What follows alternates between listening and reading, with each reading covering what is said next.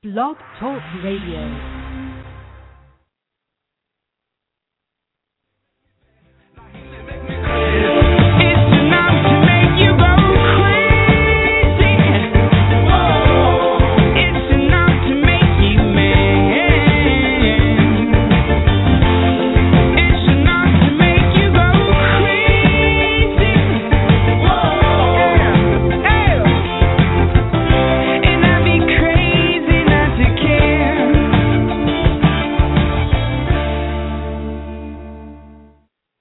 Good evening and welcome to the maiden voyage of We Are Not Cattle Radio. I'm your host, Jake. What I basically wanted to outline tonight was what you can expect moving forward from this radio show. This is, in essence, 15 to 30 minutes of truth every week. I'm not going to get up here and spit a bunch of rhetoric of things that I can't back up. So if you actually go to my website, wearenotcattle.net, you can follow along and also see documents that will support the arguments, and you'll be able to click them and hyperlink to them and pull them up on your browser and kind of follow along, read them if you want. But just know that everything that I'm telling you here has been substantiated, probably more than one or two times over. But enough about that. Just getting to who I am and why I began this. I was a sports junkie for the most part up until about a year and a half ago. I could have told you everything about every Atlanta Falcons player, anything you wanted to know about the NFL, MLB, you name it, I could pretty much spout it off. But I couldn't tell you the first lick about politics, what happens, how laws get made, even how our currency gets made, even how banks lend money. I hadn't the foggiest. I just knew that I had money in my bank account, and that's all that mattered to me. And I could spend it, and I could buy stuff and collect things, and that was about all I wanted to know.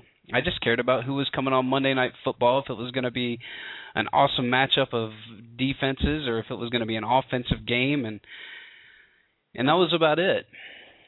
So I was very politically unaware up until about a year and a half ago. And I hate the word politically unaware because I think as soon as you say politics, everybody thinks that it's very, very lame. So I will just say that I was very globally unaware.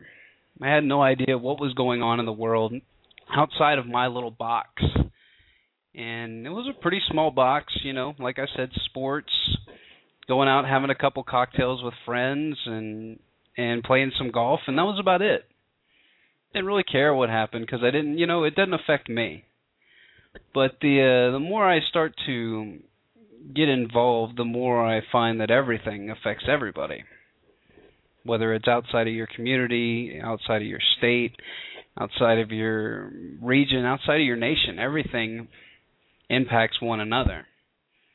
So this is actually a labor of love for me. Anybody that knows me knows that I am very cognizant of what's going on in the world, very, I would say, up to date as far as the latest news and events.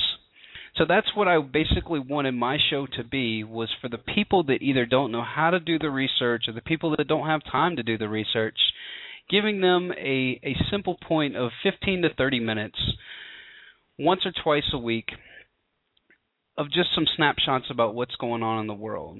So you can unplug from your Xbox, you can unplug from your TV for about 30 minutes, find out what's really going on, and then I promise you, once you hear some of the things that I talk about, you're going to research them for yourself, and you're going to find yourself doing more reading, more researching, and just expanding your horizons, and the TV will definitely become secondary. So, piggybacking on that, I want to talk to you about how I came to the place that I am at today. It was a multitude of documentaries, videos that got me to start thinking outside of myself and outside of my little group that I talked about. So, just a couple of documentaries, and both of these you can find on my website under my documentary section. One of them is Loose Change. It's the story of 9/11. Even if you don't believe the official narrative and you don't believe in conspiracies, it is an incredibly riveting documentary. Kevin Smith said it best, the guy from Jay and Silent Bob. He said, after you watch the first 10 minutes, you were just absolutely glued to it. And you are. Because everybody can put into perspective where they were that day and what happened that day and how they felt. And then you look at how you felt, what you were told, and what you saw, as opposed to this documentary. And it really does tie some stuff in. So it gets you thinking outside the box.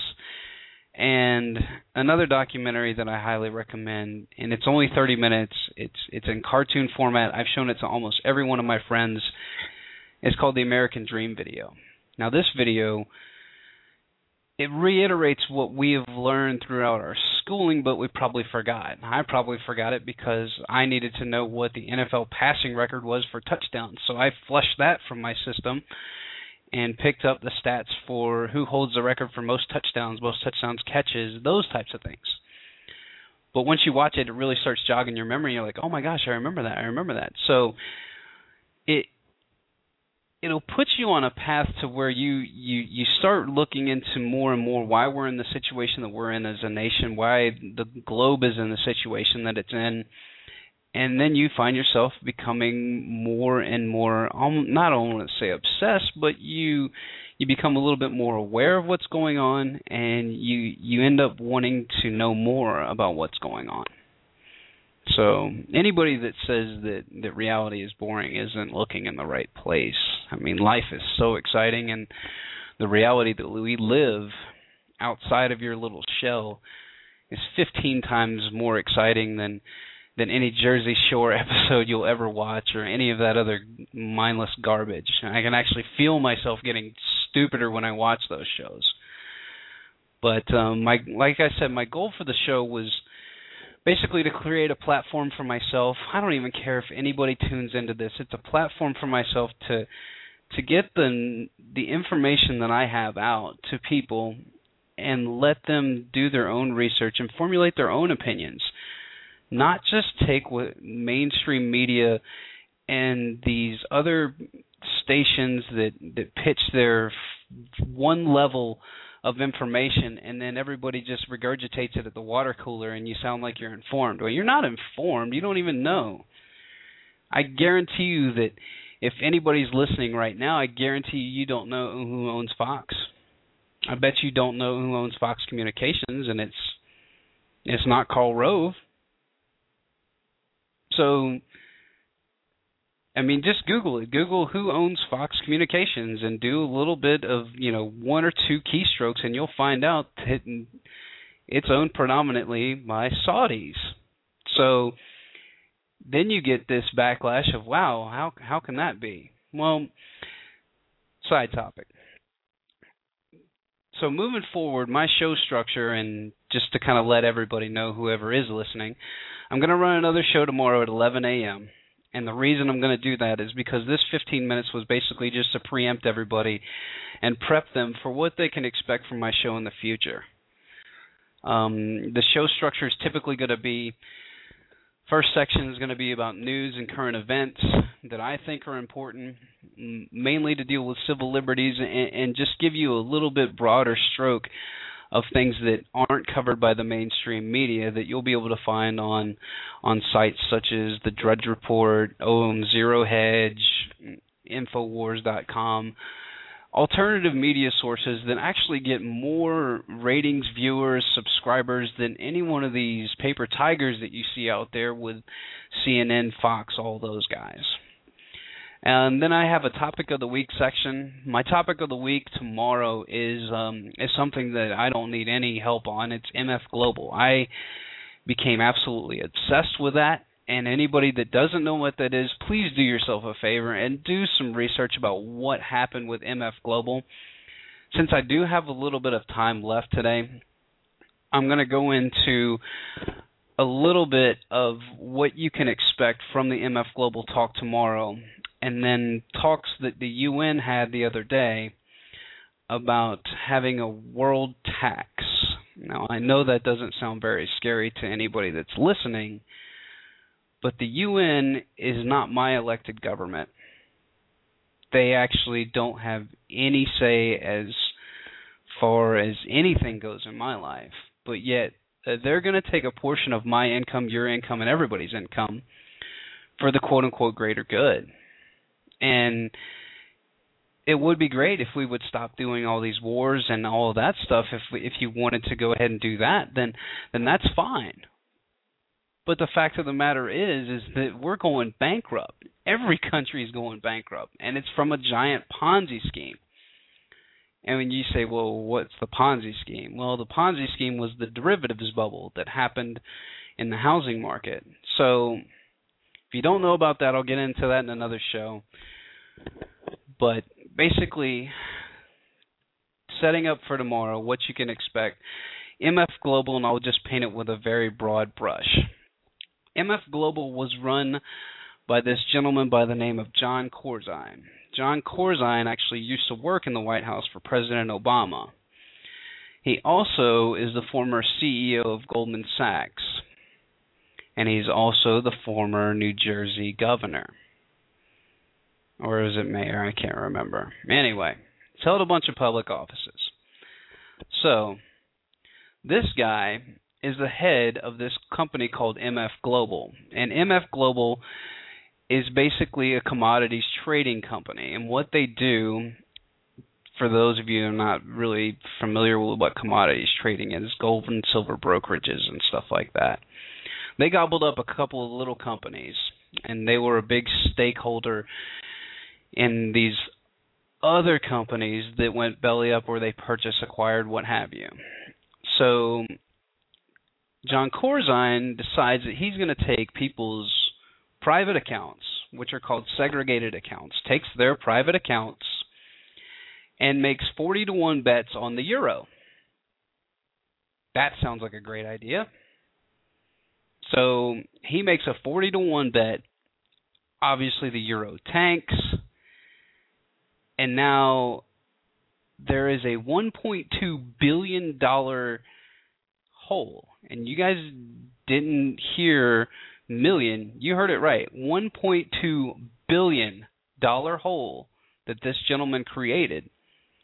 And he took people's segregated accounts. It would be like Wachovia having run a loss, going into your bank account and cleaning you out, and then they come up and say, we don't know where the money is. I don't know. I don't have the documents in front of me, so I can't really speak to that. These are the lines that he said when he was getting questioned by Congress. And I know because I watched it. I watched it on C-SPAN. And I'm sitting here about to throw up. My wife is walking up and down the hall going, what are you watching that's got you just... And I was flabbergasted. I mean, the world is full of things like this. This stuff has been happening from the dawn of time. It's like I had a conversation yesterday with my mom, and we talked about this extensively. And this stuff has never gone away. It's always been there. But now what's happening is you have the means to expose it. You have the means to get the information to people. And the one thing that you need to take away from the MF Global stuff that I'll get into in depth tomorrow is that if he can take these people's segregated accounts and say he doesn't know where the money is, and Congress says, well, that's good enough for us. Yeah, let's go grab lunch. I don't know. Nobody has gotten in trouble for this. Nobody's been indicted. So if they can do that, what makes you think that in economic turmoil that they're not going to take all of your money? I mean, they announced the other day that there's only IOUs now for federal pension funds. Only IOUs. Hey, you don't have any money. We owe you. We got you. Don't worry about it. We're going to get you back. Here's an IOU. They used to have those things back in the old days when they used to trade gold. And guess what? People went to go turn in their IOUs, and the IOUs weren't there. And guess what they did? They hung them. They hung those people. You know why? Because they're criminals. So that's it for today. I'm glad that you guys tuned in, whoever did tune in. The truth lives here. So my advice to you, get the information, get your friends,